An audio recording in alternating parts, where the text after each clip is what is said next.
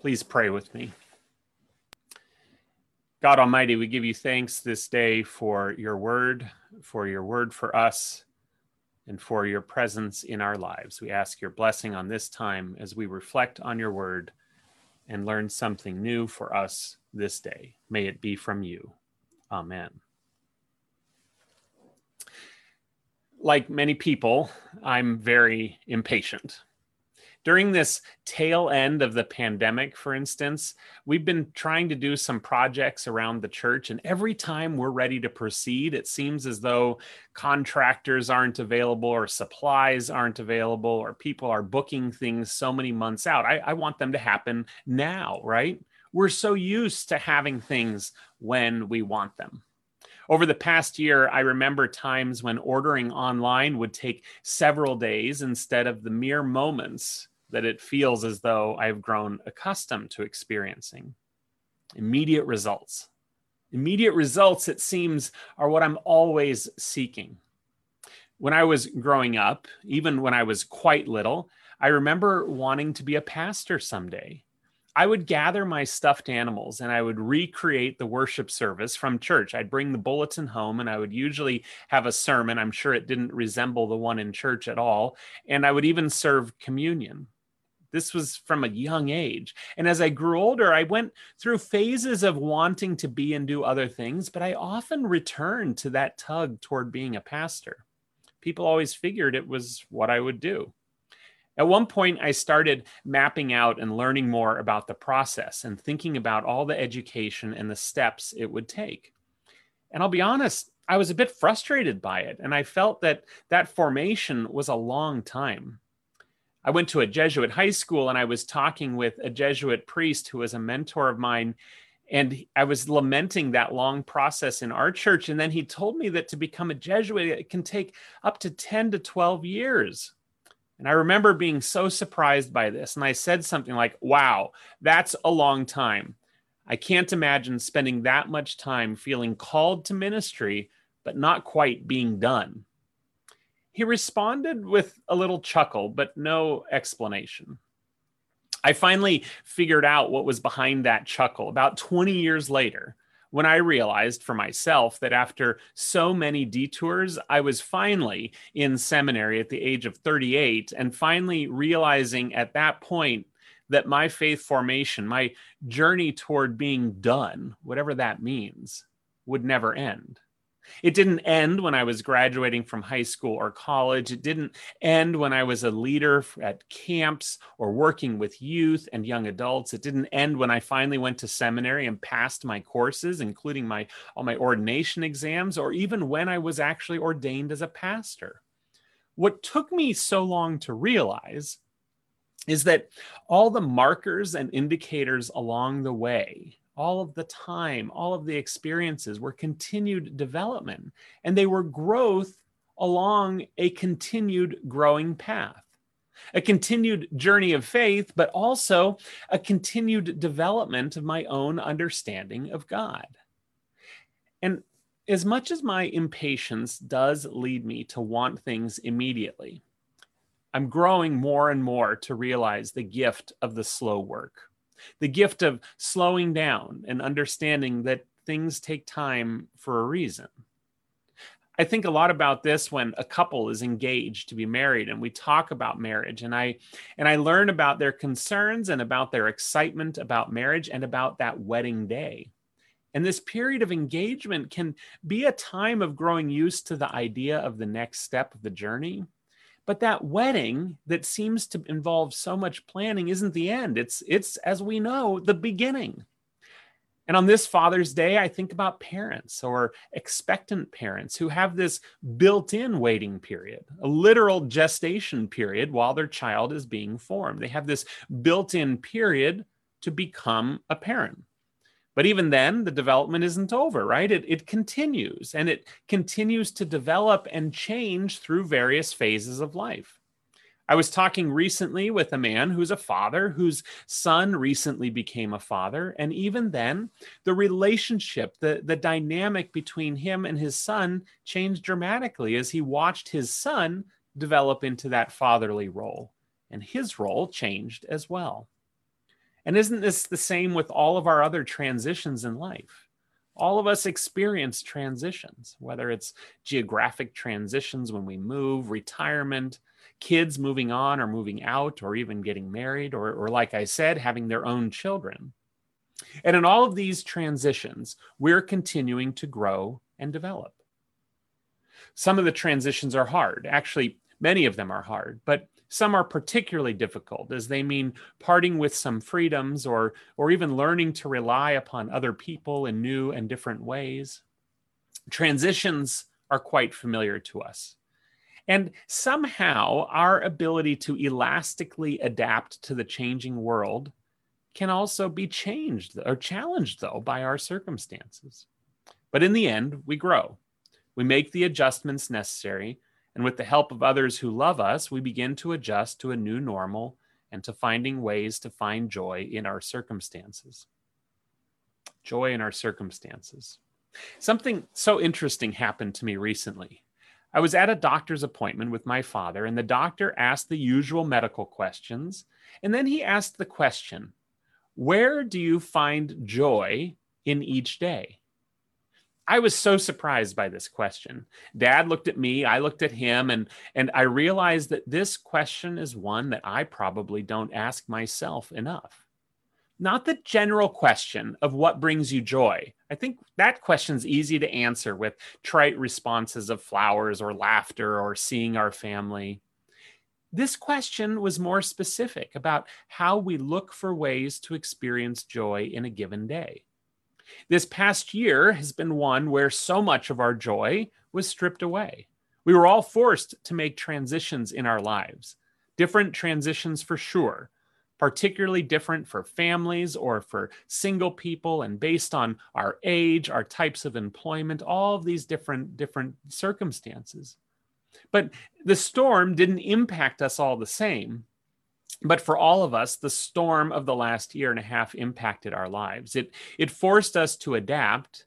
And for many people, the joy may have even disappeared at times. The joy that was previously all around us in our travel to see loved ones or our freedoms and comforts. Even the joy of a quiet train ride home at the end of a long workday, an opportunity to decompress before jumping into the activities of the evening. The joy of a meal with friends, even. The joy of worshiping together in a sanctuary with glances across the pews to someone who brings you comfort simply by seeing them and smiling at them during a hymn. You see, that disappearance of our regular joy in our lives, it forced transitions. It forced us to examine our lives and to develop in new and different ways. And that's exactly what so many people, what so many of you have been able to do. Even in the hard, even in the storm, you found ways to adapt and even to deepen relationships. Instead of riding the train home, I talked to one person who now takes a solo bike ride or a walk after the end of the business day to make that transition so that they can find joy in their time with their family after having worked all day. You know, we've heard so many stories of adapted celebrations, of outdoor meals, of all the ways that connection and even joy could be cultivated. Human resilience and continued human development is so naturally and intrinsically a part of our identities. We know this well. Our lives are filled with transitions and diversions and adaptations. And even when we resist them, we do somehow adapt. And friends, it can be the same way with our faith. How often, though, we think of our faith as something more static. We become a member of a church, or we're confirmed, or we finish a new member class. At some point, we make a decision to be a part of a faith community, and at some point, perhaps even inherited from birth, we're identified as a Christian or a person of faith, a follower of Jesus. So often in my preaching, I like to take us back to those early disciples, to think about what it was like for them when they decided to follow Jesus. In many ways, the decision to follow Jesus appears for them to be a sudden one. They're invited to come or even instructed or directed to come and follow, and they drop what they're doing and they go with Jesus. We point to this moment often as a moment of faith and a moment of deep trust. And it had to have been, right? At the same time, though, they really had no clue what they were doing and who they were following. As much as we're not being asked to drop everything to follow Jesus, I think we can more easily relate to the disciples when we think about how little they really knew about God and about Jesus at the time they're asked to follow.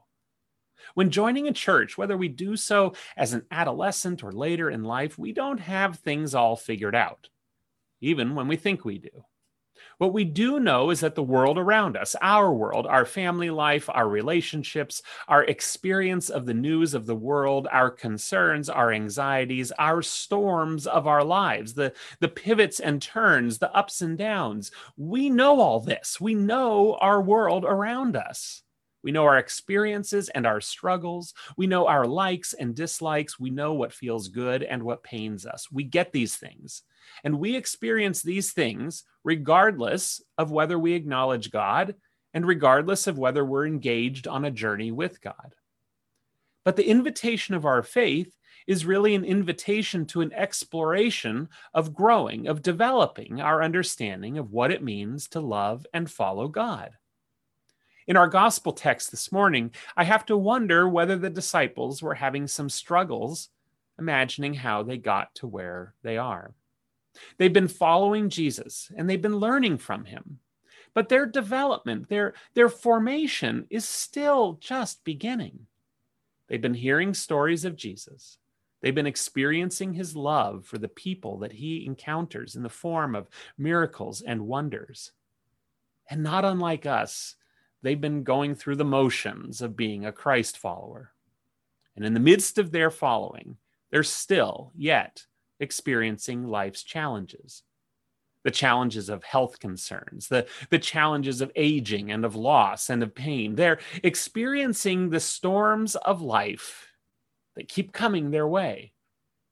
And in the midst of this storm, actually in their case, a storm on a boat and a storm that seems to threaten their very existence. In this storm, they cry out to God, "Help! Where are you? What is going on here? Do something."